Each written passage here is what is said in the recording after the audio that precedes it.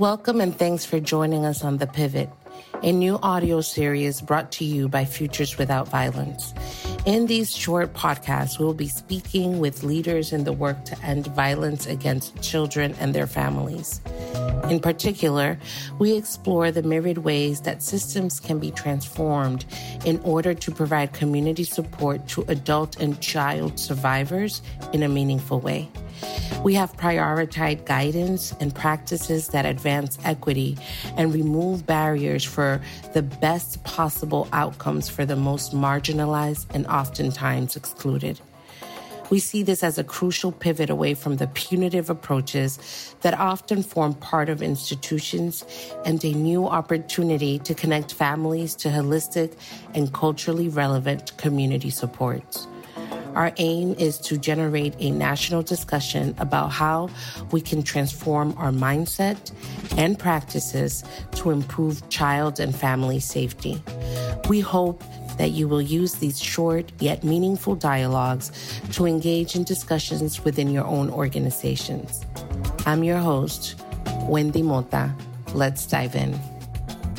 Good morning, good afternoon to our listeners. Once again, thank you for joining us today on the Pivot Towards Promising Futures. I am your host, Wendy Mota, and today we have a very special guest and author, Sarah Block. Sarah, can you introduce yourself for us and maybe tell us a little bit about yourself? Yes. Well, thank you so much for having me today. My name is Sarah Block, and I am the author of a book that was published in August of 2022 called Together Unbroken: Stories, Law, Practice, and Healing at the Intersection of Domestic Violence and Child Welfare. Currently, I serve two roles professionally. I work at a legal services organization called Ascend Justice, and we provide free civil legal services to survivors of domestic violence in a variety of different legal proceedings. And my role there is the managing director of advocacy and partnerships, where I oversee our legislative and policy work, our systemic reform programs, and our collaborations. And I am also the academic director of child and family law programs at Loyola University Chicago School of Law. And I am part of a master's program that is through the law school that provides a master's for people who work with children and families and whose jobs are connected to the law, but they will ultimately not be lawyers, but they believe that understanding the law will help them navigate and meet the needs of their clients and the families that they work with. Very impressive resume and very important work. Thank you so much for sharing that with us.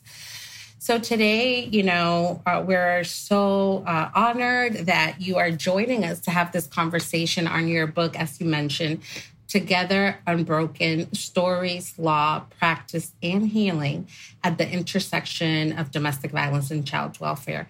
And just so our listeners know, this is one of two books that we're doing for a special summer reading series. And we are just so thrilled to be able to share, Sarah, some of the insights and perspectives and knowledge that you have in this book. First of all, this book felt like a Bible to me. I'm like, oh my God, so many stories, so much information, rich, right? So much information on law proceedings, on precedent, and just, I really appreciated, the very specific information about that intersection. I feel like I started doing this work 20 years ago, and I feel that the field is changing. And that is something that definitely has been needed always. So thank you. You probably don't know this about me, but right before we dive into the questions, I want to share with you and our listeners that my very first job out of college was as a bilingual social worker for the state of Massachusetts. That's another reason why I'm so excited, because I know a lot of people in the book and was very familiar with some of the DV programs because I am from, Massachusetts. But yeah, so I'm 21, 22 years old, straight out of undergrad. I'm like very naive, very inexperienced, and I had no clue what the heck I was doing. And, my colleagues have heard this story many, many times.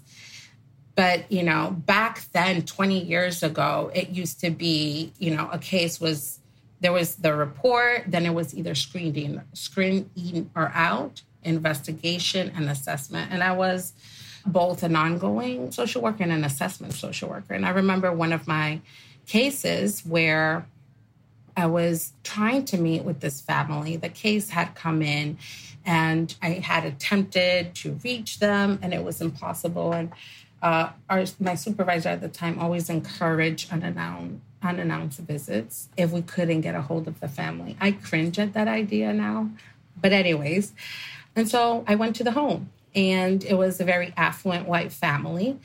And I remember showing up, white picket fence. I opened the picket fence. I'm walking towards the front door and mom and dad come out and they said, "Who are you?" And I was like, very kind of like assured and with a little bit of cockiness. I'm like, "Well, I am from DCF. It used to be DSS back in the days, but I am the assessment social worker and I need to speak with you." And they were like, "You're not allowed to be here. You're trespassing and you need to leave." And I was like, "Excuse me," that was like the first kind of like slap with reality that I had as a young CPS worker. And the first lesson I got around the fact that clients have rights. And it took me to work with a family that knew that to then be able to support other families, my Black and brown and poor families, to be able to advocate for themselves. Long story short, I ended up leaving that job, actually ran for the hills, but I learned a lot of valuable lessons. And reading your book, a lot of those lessons and sentiments came up because obviously that's the topic.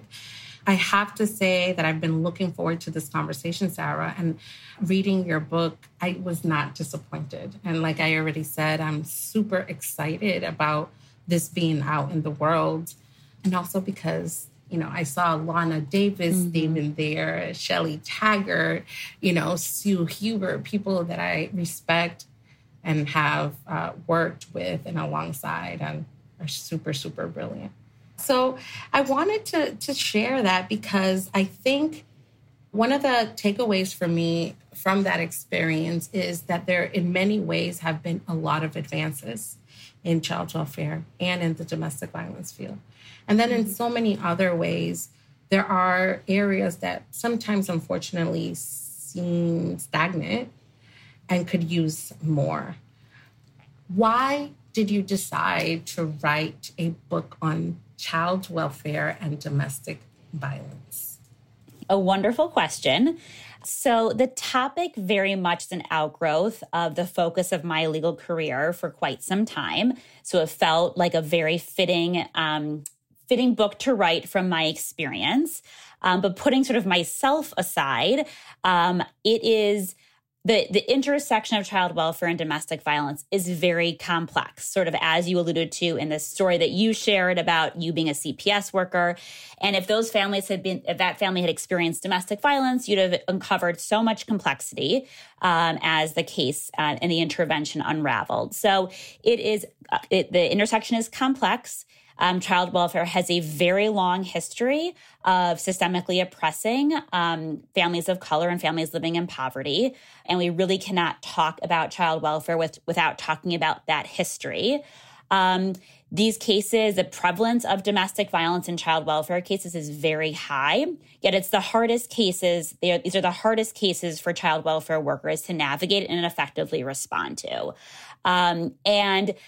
You mentioned in your opening that there's so much has changed, but there's still so much more change to be had. And I am a hope-filled person, and I believe that the system can change because it needs to change. And my book helps to outline the ways that it can change. I also feel that this is a system that very few people pay attention to, child welfare as that system. And a lot of the people who are involved in the system are not people that get sort of the opportunity to publish a book. And so this was a platform that I was actually given by the American Bar Association And it wasn't about giving the voice to other people because people have their own voices and they have their own platforms. But I was given sort of this public platform that was going to be published. And I had this vehicle to do something with. And so you can see in the book, if you read it, hopefully, that the book is rooted in the stories of people who have been impacted and those who have impacted this intersection. And oftentimes that line between impacted and impactor is blurred, which is a very powerful message. And those stories deserve to have this spotlight. They deserve to have this platform. And I think the book introduces people, readers, to people they might not otherwise meet in other parts of their life. Yeah. I can definitely see. It's almost like the stories come alive, right? Like given your description, the dates. I think it was a very important part, of my appreciation is a lot of the stories, right? Like you said, people have their own voices, but the fact that their story can maybe change someone else's trajectory, I think it's super, super meaningful. Yeah. So everyone's story who is shared in the book is done with their consent, their active participation, and their approval, which was sort of essential to me. I have a bank of stories that I could have shared, changing names and changing so people wouldn't know who those people were, but that's not the route I took for the book. Every single person who's in the book, except for one who is deceased and her name is only with initials and her child, everyone actively participated. And that was not only for integrity and sort of valuing their involvement, but also because I put a lot of thought into how storytelling is part of the healing process from trauma. And the book outlines 3 stages of healing, of safety, narrative, and connection. And everyone who I interviewed has shared their stories in different ways and in different processes. But this process was very different because I was interviewing them, and then I was going to write their story back. And then they were going to approve their story and see it then in the final book. And so that was an additional layer of sharing their narrative and then seeing it through someone else's eyes and feeling heard and understood and having control over that process. I think it was my intention to have it be a part of that healing journey. And from the input that they shared back with me, it indeed was. And I think the level of control that they felt, I made every change they wanted to make. I took things out, I added things back in. And it was really important, I think, that process piece. And I truly did it with the intention of not overstating that it was their healing journey, but just a small piece of that process of sharing their narrative and hearing it back and reading it back in a different way. I love that so much. How long did it take you to compile the stories? I imagine, when you list and name a case law and references, that's basically, facts that you can find and look for. But this process that you're sharing with us, honoring experiences with integrity, with dignity, can take a long time. So how long did that take you? The book sort of from beginning to publication was about a little under 3 years with a little pandemic in the middle of it. And so I was actually asked to write the book. And I say that because I'm very grateful for the opportunity. The American Bar Association asked me to write the book after I had written a very short and very technical chapter on child welfare and domestic violence that they included in a handbook for lawyers called The Impact of Domestic Violence on Your Practice. And somehow through this chapter, they saw the potential for a book. And I can tell you very honestly that I had not set out to write a book as part of my life's goals. It was not on my radar. But when someone says to you, we will publish a book that you're going to write, the answer really only is yes. Right. And it was a very daunting yes, I have to say. It was a yes of, and this is going to be the hardest thing I've ever done. Mm-hmm. But I said yes. And I said yes with immense gratitude and feeling very honored to have the opportunity. So what a great spent a lot opportunity. of time. Yes, absolutely. I have not written a book previously, so they really took a chance on me, which I also really appreciated. Mm-hmm. So it was a process that I really began by thinking about what this book could be, bringing it to life, sort of in my head, talking to a lot of different people. And I will say that one of my conversations was with Lana Davis, who you mentioned. And she said to me something that really was the core of the book. And it was, at a minimum, change hearts and minds, impact hearts and minds. And that's really sort of what I did at its core. There, we can talk more about sort of like the messages and bigger policy questions and recommendations the book has. But at its core, if you learn to care about someone in the book, if you feel connected, if you hear their story, if it inspires you, like that is, if it challenges you, that is the part about affecting hearts and minds. And then I started my interview process, and I did about 10 months of interviewing, many over Zoom. I went in person. I did a sort of an interviewing tour to do some in-person interviews. And then it was hearing the stories and figuring out where are they going to go in my outline, where are each of these stories going to fit in. And I actually ended up writing all the stories first. So I wrote up everyone's story first. Even though I sort of knew where it was going, I still wrote those first. And at the end of writing everyone's story, I had a full book. So the length of the book was already going to be very long. Wow. Yes. And then I started writing the chapters. And I did not write the chapters in order. I actually wrote, chapter 2 was the last chapter I wrote. So I really went in, I just did not go in order. All of the interviewees approved everything along the way. And then I turned in my manuscript. And my manuscript would have been a 1,200-page book. Holy crap. And in no way do I think anyone should have to read a 1,200-page book to understand the messages of the topic. My publisher, the American Bar Association, I think they were wonderful that they accepted this 1,200-page, or what would be a 1,200-page book. And then my publisher spent about 6 months giving me a roadmap for how to shorten the book. And it was not redlining. It was just guides of, okay, this section needs to be X number of words. And everything in publishing is words, not even pages. And I think they were a little concerned that I wouldn't be able to do it. I think they knew how connected I was to the people whose stories were shared. They told me they will not publish the manuscript in its current form, but they will help me get it to the place where it can be.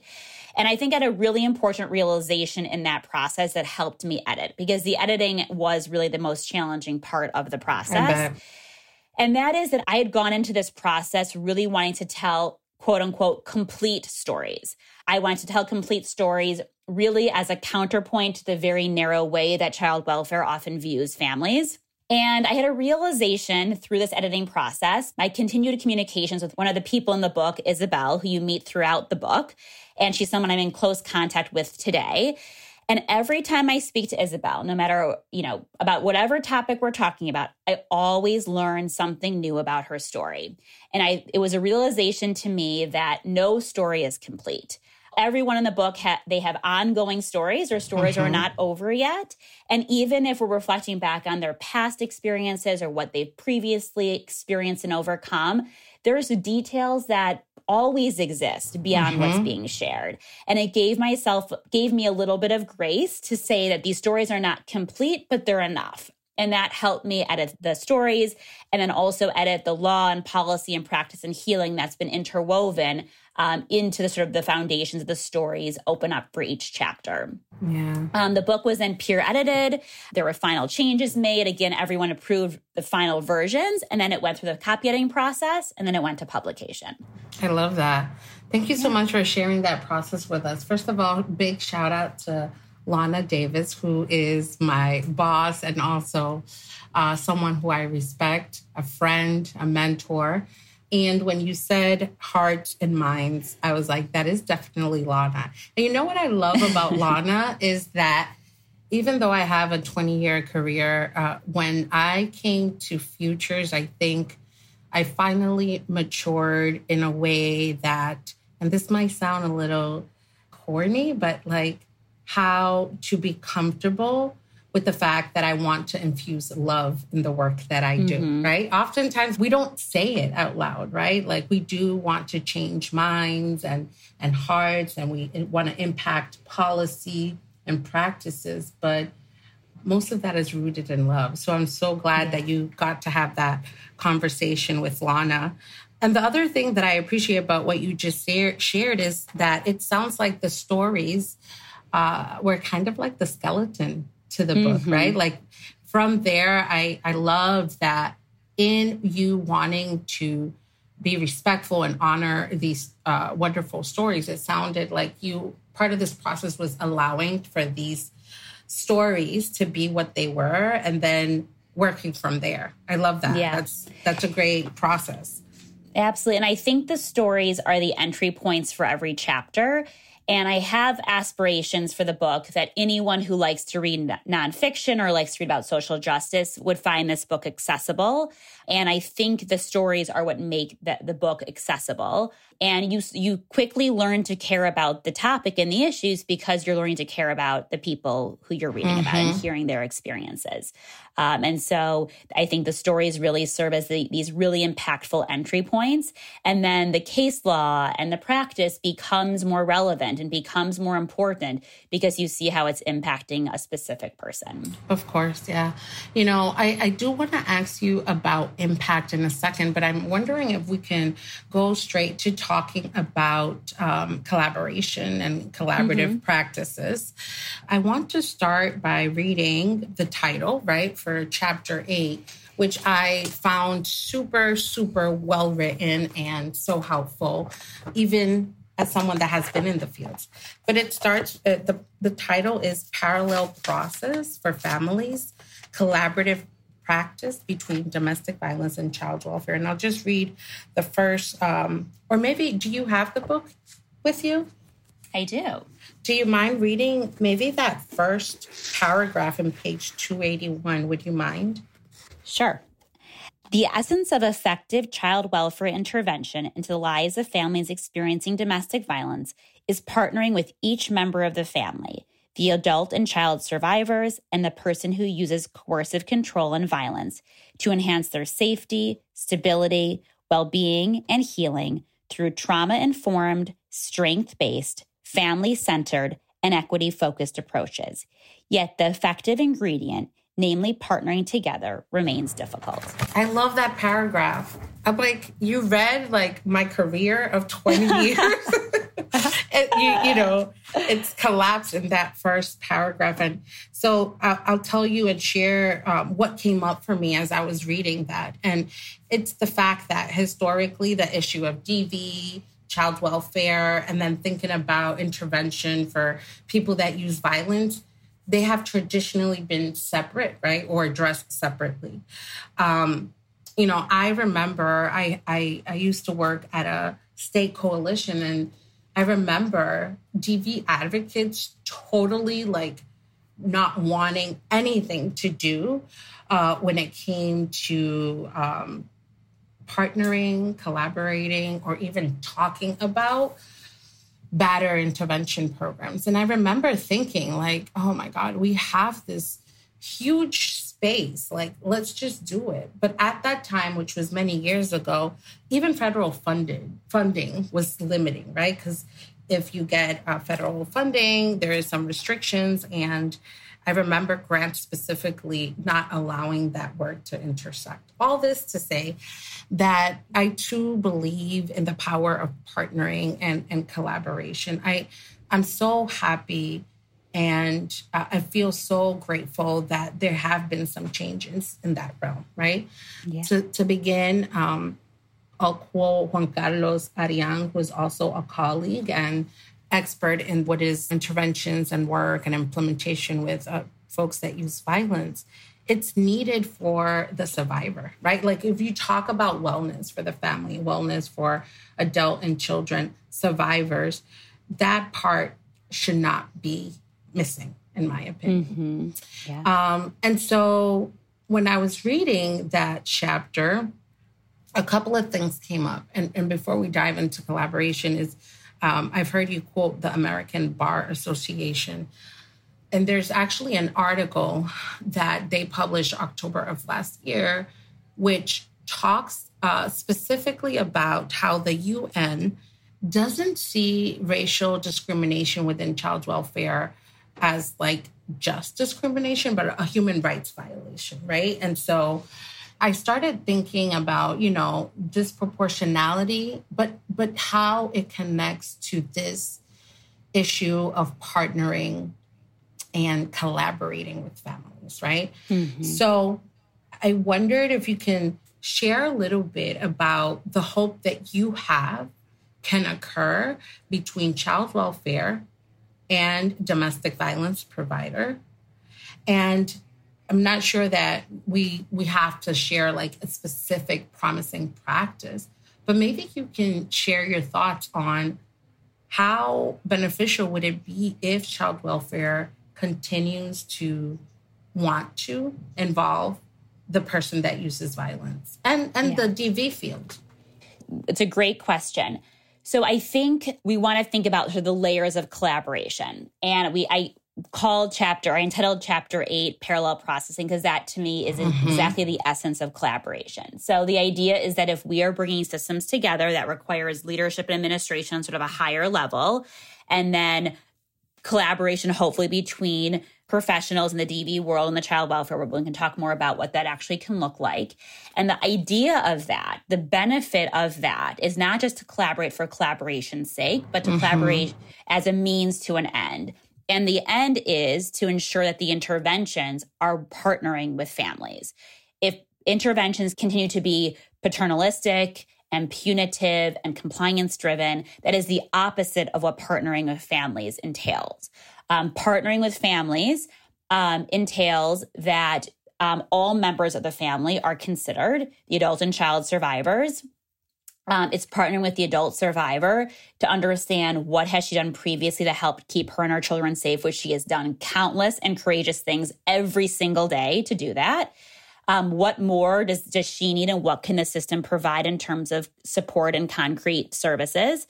And it's also then not ignoring the person using violence and coercive control. And that is a significant challenge of child welfare. It is much easier to focus on, quote unquote, the more compliant parent. And child welfare knows that most survivors of domestic violence are driven by their children. They are making choices before their children, and they are the most scared of having their children removed. The person who's actually using violence and coercive control may not even be part of the jurisdiction of the child welfare intervention. And if they are, they're really oftentimes difficult to engage with. They're the quote unquote scarier. There's less opportunity for connection. And so oftentimes they get ignored. And so collaboration requires partnering with all members of the family. And we know that that partnership with the person using violence and coercive control helps enhance the safety of the adult and child survivors. But what does that really look like, to your question about really partnering with the person using violence and coercive control? And Juan Carlos is part of the book too. And so I've learned a lot and sort of taken a lot of what he shared with me and extrapolated it to sort of my own understanding and how I talk about this aspect of the intervention. And that is really thinking about the difference between responsibility and accountability. And responsibility to me is an externally imposed consequence for someone's behaviors or someone's choices. And the criminal legal system can do that. The child welfare system can do that. That's externally imposed, and it can be oftentimes a limitation on liberty. It's a consequence or a punishment. Accountability is very different. Accountability is an internal process of changing behaviors. In the context of domestic violence, often includes healing from unhealed trauma, learning new behaviors, and repairing harm. And the role that we have as people at this intersection, as collaborators and as partners, is to foster avenues of accountability that a person who uses violence and coercive control can choose to take to develop that internal process. And I use those words very intentionally because you and I cannot make anyone accountable. I wholeheartedly believe that. But we can be partners in creating avenues, in creating meaningful connection that can lead to motivation, and then giving someone the resources and the tools to go through that process of healing, learning, and repairing. That's great. Thank you so much, Sarah, for unpacking that for us. It's still a tricky area, right? I'm wondering, and I'm just, as I listen to you, so much comes up, like so many questions. I'm so excited about this conversation, by the way. Me too. But it's like, so what are your thoughts? I know you have the Nicholson class action lawsuit in the book. I think it's chapter 5. But like I mentioned before, I think about bias, not only racial bias, but gender bias. And gender bias was part of the Nicholson case. But what are your thoughts in how cases even get to child welfare. They come under the mom's name, right? And I'm specifically speaking about domestic violence cases. Any thoughts on that? So when I think about bias, I think about this idea of moral constructions and sort of the layers of moral constructions that we are layering on top of people. And it's really the judgments. And so first, it's if you're in poverty. Then it's if you're a woman or a mother. And then it's if you're a survivor of domestic violence, you're experiencing domestic violence. Yeah. And so those are the layers of bias that the system has internalized and is confronting the people who they're intervening with. That's why there's a power in story, because when we have one narrative, there's a danger of a single narrative, and there's a danger in applying that narrative to every other family that you see. So part of the way that we see bias playing out in child welfare is an investigator will say, okay, mom, well, you seem exactly like the mom I worked with 6 months ago, and she went back to her abusive husband, so you are going to too. And so now I'm just taking your kids because I know that's what's going to happen. So that's the danger of a single narrative. And then the other danger is not really listening and getting to know somebody. And I feel so strongly in sort of every aspect of my professional life, my personal life, that the more you get to know someone, the less fear you will have, the less dislike you will have. And that is a challenge with child welfare because they're walking you in with these biases.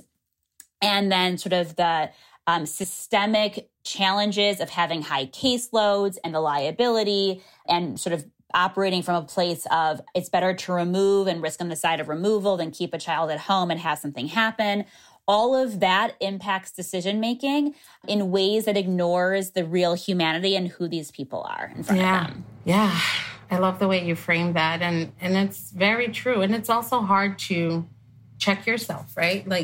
Especially in the context of CPS worker and advocates who oftentimes work in such a fast pace. But what you're saying is so important. It's almost like, how do you treat each case for what it is without bringing prior judgment? And I think that's a lesson for us all, really, right? Yeah. I think when we think about child welfare, it is a workforce that is very challenging. As you know, from the few years you spent working for child welfare, it is a burden that is very heavy to carry. Yeah. Very few of us in our professional roles have the responsibility of a child's life on our shoulders. That the fear of losing your job, the fear of being criminally prosecuted, all of that is very real. And so we also want to humanize child welfare, and we want to acknowledge that burden they carry. And we also, through collaboration, are sort of saying to child welfare, you're not alone in doing this. No one system can respond to the panoply of families' needs oftentimes. And if child welfare and domestic violence are partnering together, that results in child welfare feeling less siloed, less isolated. And that, in turn, will benefit families because, as we know, the key concept of parallel processing is you cannot serve from an empty vessel. You cannot give what you don't have. And if child welfare workers are not getting the support that they need, there's no way that they can support families in the ways that families need and deserve. Yeah, 100%. Although I have to be honest with you, Sarah, a lot of people will say that humanizing perhaps maybe a CPS worker, an investigator, maybe could be possible. But really, I feel like a lot of families that have been involved with child welfare have had such oppressive experiences, right? Because the system, whether the system, over abuse their power over them, or because, they were a Black family and there was more likelihood of a mandated report being done against them. I think it's challenging for a lot of the families to see child welfare as a support, right? Oh, absolutely. Wendy, I agree with you. I think it is the very, very, very few people who will ever see child welfare as a support. I think it's about when we think about sort of opportunity for reform. So the current status of the status quo is that child welfare disproportionately and disparately impacts families of color and families living in poverty. And the intervention oftentimes does not stabilize the family and often makes the family situation much more challenging. So I think this idea of collaboration, humanizing child welfare is if we're thinking about reform and how do we actually move this system in a way that's really radically transforming it from where it currently is and the harm it's currently doing, it requires partnership and collaboration. It will not move on its own. I think we all know that it will not move on its own. Do you believe in your heart of heart that the child welfare system can be transformed? I do. I think it's going to exist for the foreseeable future. And so the last chapter of my book really talks about this spectrum of reform. And I think about the spectrum of reform being harm reduction to radical transformation to abolition.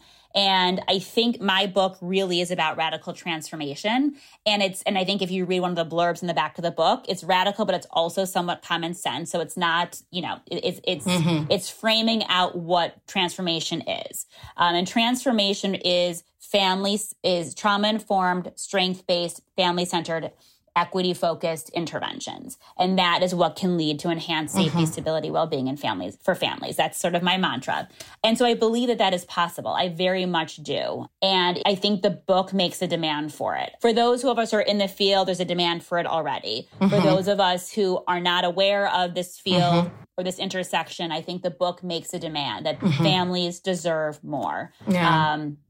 And they deserve to be together. And that is sort of an orientation that I stick to from every ounce of me believes in the value of every single family and that there is value in every family, even if there are struggles. Yeah. And going to your point about love, I mean, that is the essence of family is love. And so if we are in this field without love and the essence of who we're working with is love, then we're missing a significant piece. So I believe that it can change. It's both individualized change and systemic change. We have to think about systemic change, and it has to change. We can't keep doing this to families and communities in the way that we've been doing for 150 years. Yeah. I like how you frame that. I want to talk, I only have just a couple more questions for you, but I feel like throughout our conversation, the impact that your book will have in practice and policy in the field, I think is very concrete, right? Like you just explained the spectrum of how reform can occur within very challenging systems to work within, right? But if you had to share with us, we have advocates, social workers, coalitions, folks across the nation listening to this. But if you can share, right, like your book is finalized, it's being distributed, people are talking about, when you think about impact or the impact that your book is having and will continue to have in, let's say, advocacy practices or policy, right?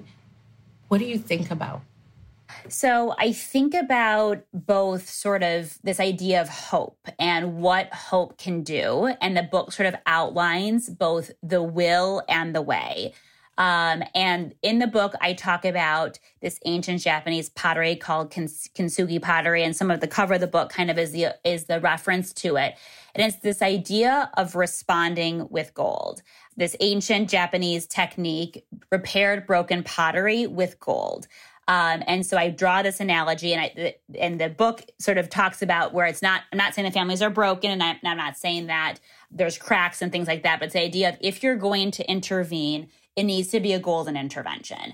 And that golden intervention is sort of that trauma-informed, strength-based, family-centered, equity-focused practice. And I boiled down sort of what those things mean, what those terms mean. But it's being, I think, for all of us advocates and policymakers and whoever is thinking about how do I translate this book into reality, it is the belief that families have value, that there is immense strength amidst struggle, and there is a way to fulfill the aspirations of individual families in ways that are for them to find enhanced safety, stability, well-being, and healing.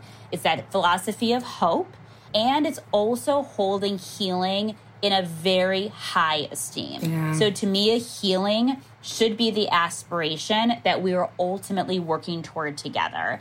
And stability, safety, and well-being are all encompassed in healing. If those things aren't there, healing is going to be very challenging. And so that's why the book focuses on healing. It outlines the process of healing and how child welfare interventions can help foster that, or at least not create additional traumas by which families need to now heal from. And so I think we all have a role in being part of someone's healing journey. And it's in the specific roles. I'm not a therapist, so I'm not going to do trauma therapy with someone. But I can be a lawyer who sits and says, I believe you. Let's talk about this slowly. Tell me what happened to you. I can be a counterpoint to their trauma in every interaction I have. And we all have that ability in every role we play. And I think if child welfare workers thought about themselves in that way, a lot could change. Yeah. I was going to ask you, what is one step that providers can take when they think about improvement for families that are involved in child welfare and experiencing domestic violence? But I think I just heard my response. You said, believe them, it's so simple, but it's such a powerful phrase that we've been saying for so long, and it still stands true. I opened the book with a quote from Gloria Steinem, who says, engage in the revolutionary act of listening. And I think that is at the essence. And from there, so much can build. But that shift from the domestic violence community, we're very oriented toward listening and believing it's sort of the essence of what we do. And I think that can translate over to child welfare. And in doing so, it helps to overcome bias. It helps overcome that history of systemic oppression. It helps to see human dignity. It helps to see the value in every family. It helps to see strength amidst struggle. I mean, all those things that become the building blocks to really meeting the needs of families for enhanced safety, stability, well-being, and healing. Yeah, I love that. Sarah, we are quite at time. And I want you, I want to end the episode by you sharing, where can our listeners find more information on your book? The book is accessible through the American Bar Association's website, which is americanbar.org. And hopefully, Wendy, you can share my contact information. Of course. Too. And I would be happy to speak with anyone about the book, do book clubs, speak to your organizations. And I really love to hear from readers. Really what resonates with each person is so different. And I really enjoy hearing from people about their thoughts about the book and what challenged them, what reflections they have. And so that's really been important to me. We're happy to share that website and resource with our listeners. Together, Unbroken: Stories, Law, Practice, and Healing at the Intersection of Domestic Violence and Child Welfare. Sarah Block, thank you so much for sharing your light, your smarts, your knowledge, and your love for this field. It comes through in not only in your book, but just even in our conversation. The field is very fortunate to have you. Thank you so much for sharing your time with us today. Thank you, Wendy, for your kind words, and it was such a pleasure. Yeah. Until soon. Maybe there's a part 2 coming sometime. That would be wonderful. Thank you, Sarah. And now we have a very special reading of the epilogue to the book titled Together Unbroken: Stories, Law, Practice, and Healing at the Intersection of Domestic Violence and Child Welfare by the book's author, Sarah Block. Epilogue: Stronger Together. Isabel Rodriguez and Charlene Nicholson's voices have been heard together. In the fall of 2021, Futures Without Violence, UJIMA, Women Transforming Families, and Latinos United for Peace and Equity organized a 3-part series called The Accountability Dialogues. The Susan Schechter Memorial Foundation sponsored this first-of-its-kind series. The dialogues brought together policymakers and government leaders with survivors from communities of color who experienced domestic violence and had been re-victimized by the child welfare system in order to amplify their voices and circumstances. In centering on the truth and expertise of Isabel, Charlene, and other mothers, survivors and policymakers together aimed to co-create innovative recommendations to boldly transform the child welfare system. Isa Wolder-Georges moderated the dialogues while hundreds of people across the country listened. In the first session entitled Justice is Truth, Isabel, Charlene, and 3 other survivors of domestic violence and the child welfare system shared space virtually together. Attendees were instructed to engage in the revolutionary act of listening. Isabel and Charlene spoke in dialogue together. Charlene shared, "I was punished when all I needed was help and support. Afterward, I feared ever reaching out for help because the system took all that I had left, my children." Together in shared understanding, despite the years between their experiences, Isabel acknowledged the impact of Charlene's words and continued, "If we don't seek help or if we don't speak up, it's because we are scared. We are scared of the abuse and of our kids being taken away. The system needs to be healing rather than traumatizing." Charlene, Isabel, and the other courageous women told their truths. Their truths had power. Justice is Accountability framed the second session. Policymakers, including judges, federal secretaries and commissioners, and community activists, spoke directly to the survivors.